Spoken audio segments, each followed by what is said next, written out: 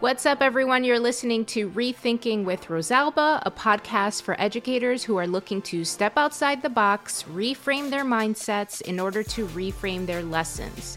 This podcast is all about personal development that our education system honestly ignores. I'm going to hit you up with some motivation, inspiration, and practical steps to help you on this journey. The two words that give teachers night terrors. Professional development. All right, the goal of PD, let's talk about it. The goal of PD is that, things are constantly changing and evolving, and we have to stay current and up to date, right? I mean, there's nothing wrong with that. What's happening is we're going wrong with the way we approach professional development. So in this episode, we're really going to chat about, why professional development doesn't work. I know, controversial, but let's talk about it. Now, full disclaimer, I'm a math consultant, right? That's what I did for several years. And even as a math coach, all I did was provide professional development. So I want to start off by saying I'm not knocking it. Professional development is necessary. We're not getting it right. So let's get into the reasons why it doesn't work. Number one is sometimes we don't even provide professional development, right? Some schools are just like, nah, figure it out yourself. Kind of like the mentality of if it ain't broke, don't fix it.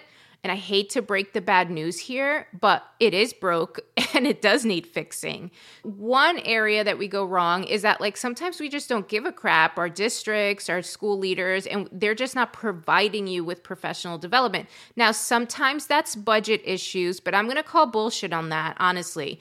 Because while, yes, budgeting issues are a problem in every school district, we really should be having an audit in our budgets, right? What are we actually spending money on in our school district, and where can money be allocated, right? Do we really need, this, X, Y, and Z if it's not really serving us anymore? And can that money be redistributed to getting professional development? So I honestly call bull on the whole, we don't have it in the budget, because let me tell you, when you're buying a new textbook program every year, there's money in the budget. So I would just challenge that piece. But I'm not going to get into that too much. One is that we don't even provide professional development. Another reason why PD doesn't work is that when PD is given, we're doing it as a one-size-fits-all model. And listen, if that doesn't work in our classrooms, that one size fits all, why the hell would it work for our professional development? We're all on different parts of our journey, right? We have year 1 teachers, we have year 5 teachers, we have teachers moving to different grade levels, we have teachers, we're all on our separate journey.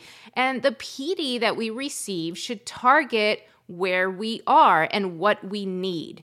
So the one-size-fits-all PD model that targets a large number of educators, but not necessarily what the teacher needs at that moment. I personally call these the bore and ignore PDs. You know the ones that I'm talking about, all right? The ones that bore you to death. You're checking your phone as the presenter is going on and on. You're asking when the lunch break is. You're wondering, why the hell am I sitting here? Listen, we've all been to those PD sessions. Now, the worst thing for you is to get PD on, let's say, something like word problems. But what you really need as top priority is maybe some PD around social emotional learning, right? Now, I'm not saying that you don't PD. No.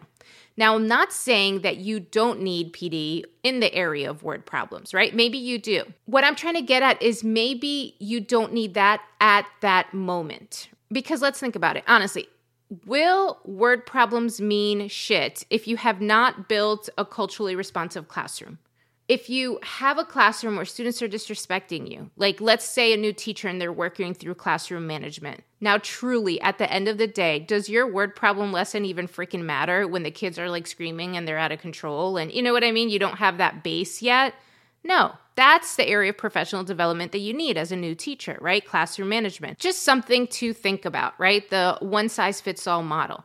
And I will say that sometimes when it comes to PD, you don't know what you don't know. I love that saying, you don't know what you don't know. And I often have teachers ask me, what the hell, what are you talking about? That saying in particular really is referring to, it's really meaning you may not be aware of what you actually need, right? You may not be aware that you need training on culturally responsive teaching, right? So how can you advocate to get that PD if you don't even know you need it? So this is where school leaders need to come in. They need to know what's out there, right? They need to read the room, right? What do the teachers need? And they need to advocate what is needed. So leaders, and the leaders could be admin, the leaders could be coaches, the leader could be like TOSAs, which are like teachers on special assignment. I mean, I was a math coach for several years, and geez, I was in the principal's office all the time saying, we need this, we need this, we need this. Why? Because I was listening to the teachers, I was observing, I was taking in what are the different areas we need to support our teachers in. So school leaders, you need to step up here and open up your freaking mouth. It can't be that we're just providing like just random PD out there in order to cover a checklist. Like that doesn't work, right? And teachers, you need to advocate for things that you need, right? You need to say, oh, wow, I just saw this course or I just took something online and I think it's very valuable and I would love for the school to cover it. I would love for us to dig into it some more. Like we need to speak up, right? We cannot have these one-size-fits-all PD where we're like wanting to blow our brains out in the middle of the session. Like it's out of control. So that's where we're going wrong.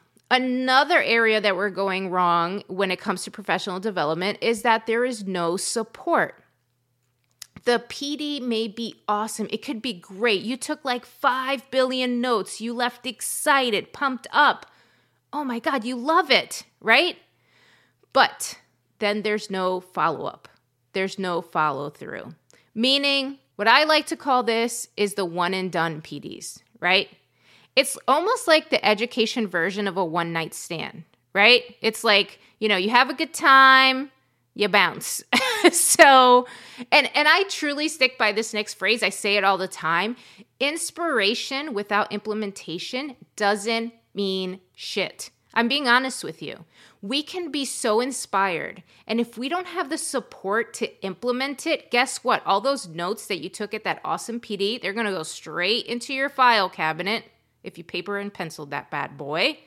Or if you were taking notes on your computer, guess what? It becomes a Google Doc in the Google Drive, right?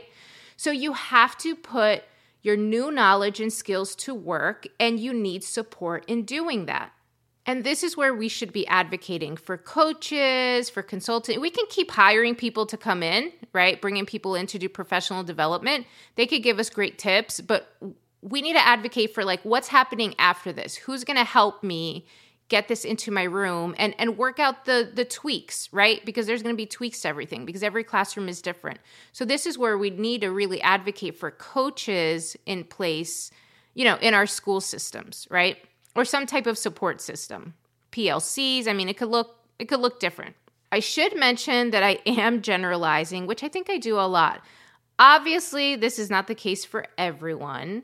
I personally enjoyed professional development throughout my career, but that's in part due to the fact that I was a school leader in the sense that I passed on the information that I learned to other teachers, right? So some of us are loving PD, and I'm in that boat. But some of us really can't stand it because we feel it doesn't help us at the time. And honestly, that's what this whole podcast is about. Because I love this whole professional development route and personal development route, I love to learn and share the knowledge that helps us rethink. What can we do to address those two dreaded words, professional development? One, it's simple. Advocate, advocate, advocate. It's that simple, honestly. Advocate for what you need, advocate for the funding, and advocate for support. That's the follow-through, right? That helps you along the way. I'm telling you right now, we can really fix this whole concept of professional development if we start rethinking what it could look like and how we can get the most out of it. So to sum up, there's a lot of problems with professional development, right? More than what I've even listed here. But I think we can work around this. I think we can make a difference here and change what this looks like. But we need to break outside of our box, right? We need to get uncomfortable, walk into our admin's office, and, protest against the system that like we're forced to take part of, right? So let's rethink what professional development looks like for us.